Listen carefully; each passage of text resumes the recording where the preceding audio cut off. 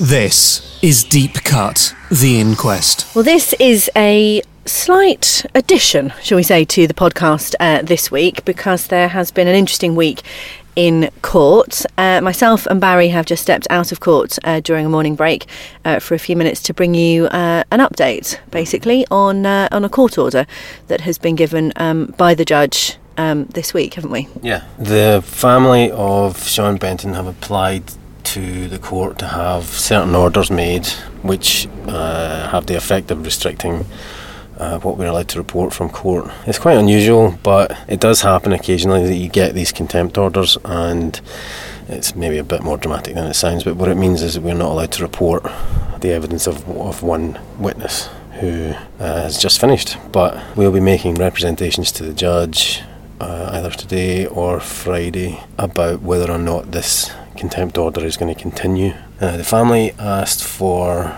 another witness to be excluded from court. This particular witness was giving their evidence in order to avoid contamination. So they are worried that because the running order changed of when each of these two witnesses was going to give their evidence, they were concerned that one didn't hear what the other one had to say before they said their bit. In essence, it's probably easier to sort of explain if we call them witness A and B. A was due to give evidence this week for a number of reasons. That has now been delayed, potentially, we understand, until May.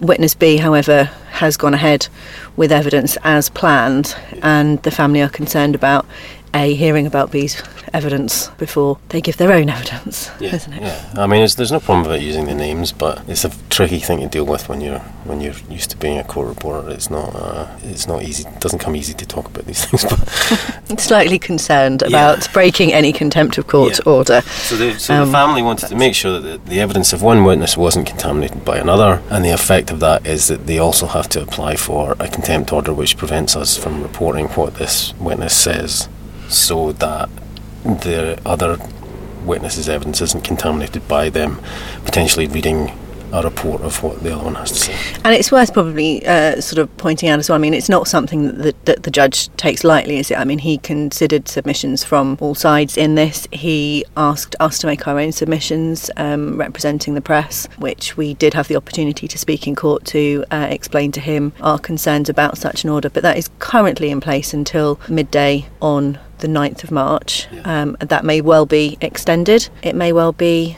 removed altogether, but we're yet to find out. We were asked to say something in court, but that was really more of a courtesy than anything else, because they were only really discussing the exclusion of the other witness at that point. So when we get to the stage where... And if the exclusion is in place, if the exclusion order is in place, then it kind of follows that the contempt of court order has to remain in place, or has to be put in place. But the judge decided, being a very good judge that he is, he decided that because he didn't have to make a decision, he wasn't going to, so he put off making a final decision on the contempt of court order, which prevents us from reporting until after such times as the witness had finished giving their evidence. So he's going to make a decision about whether or not anything that he said is new or brings the story on any further, and then he'll make a decision after we've made our representations about whether or not he's going to extend the contempt order. And although we make our own representations, it is also worth noting that we fully understand the family's concerns and issues with regards to this, and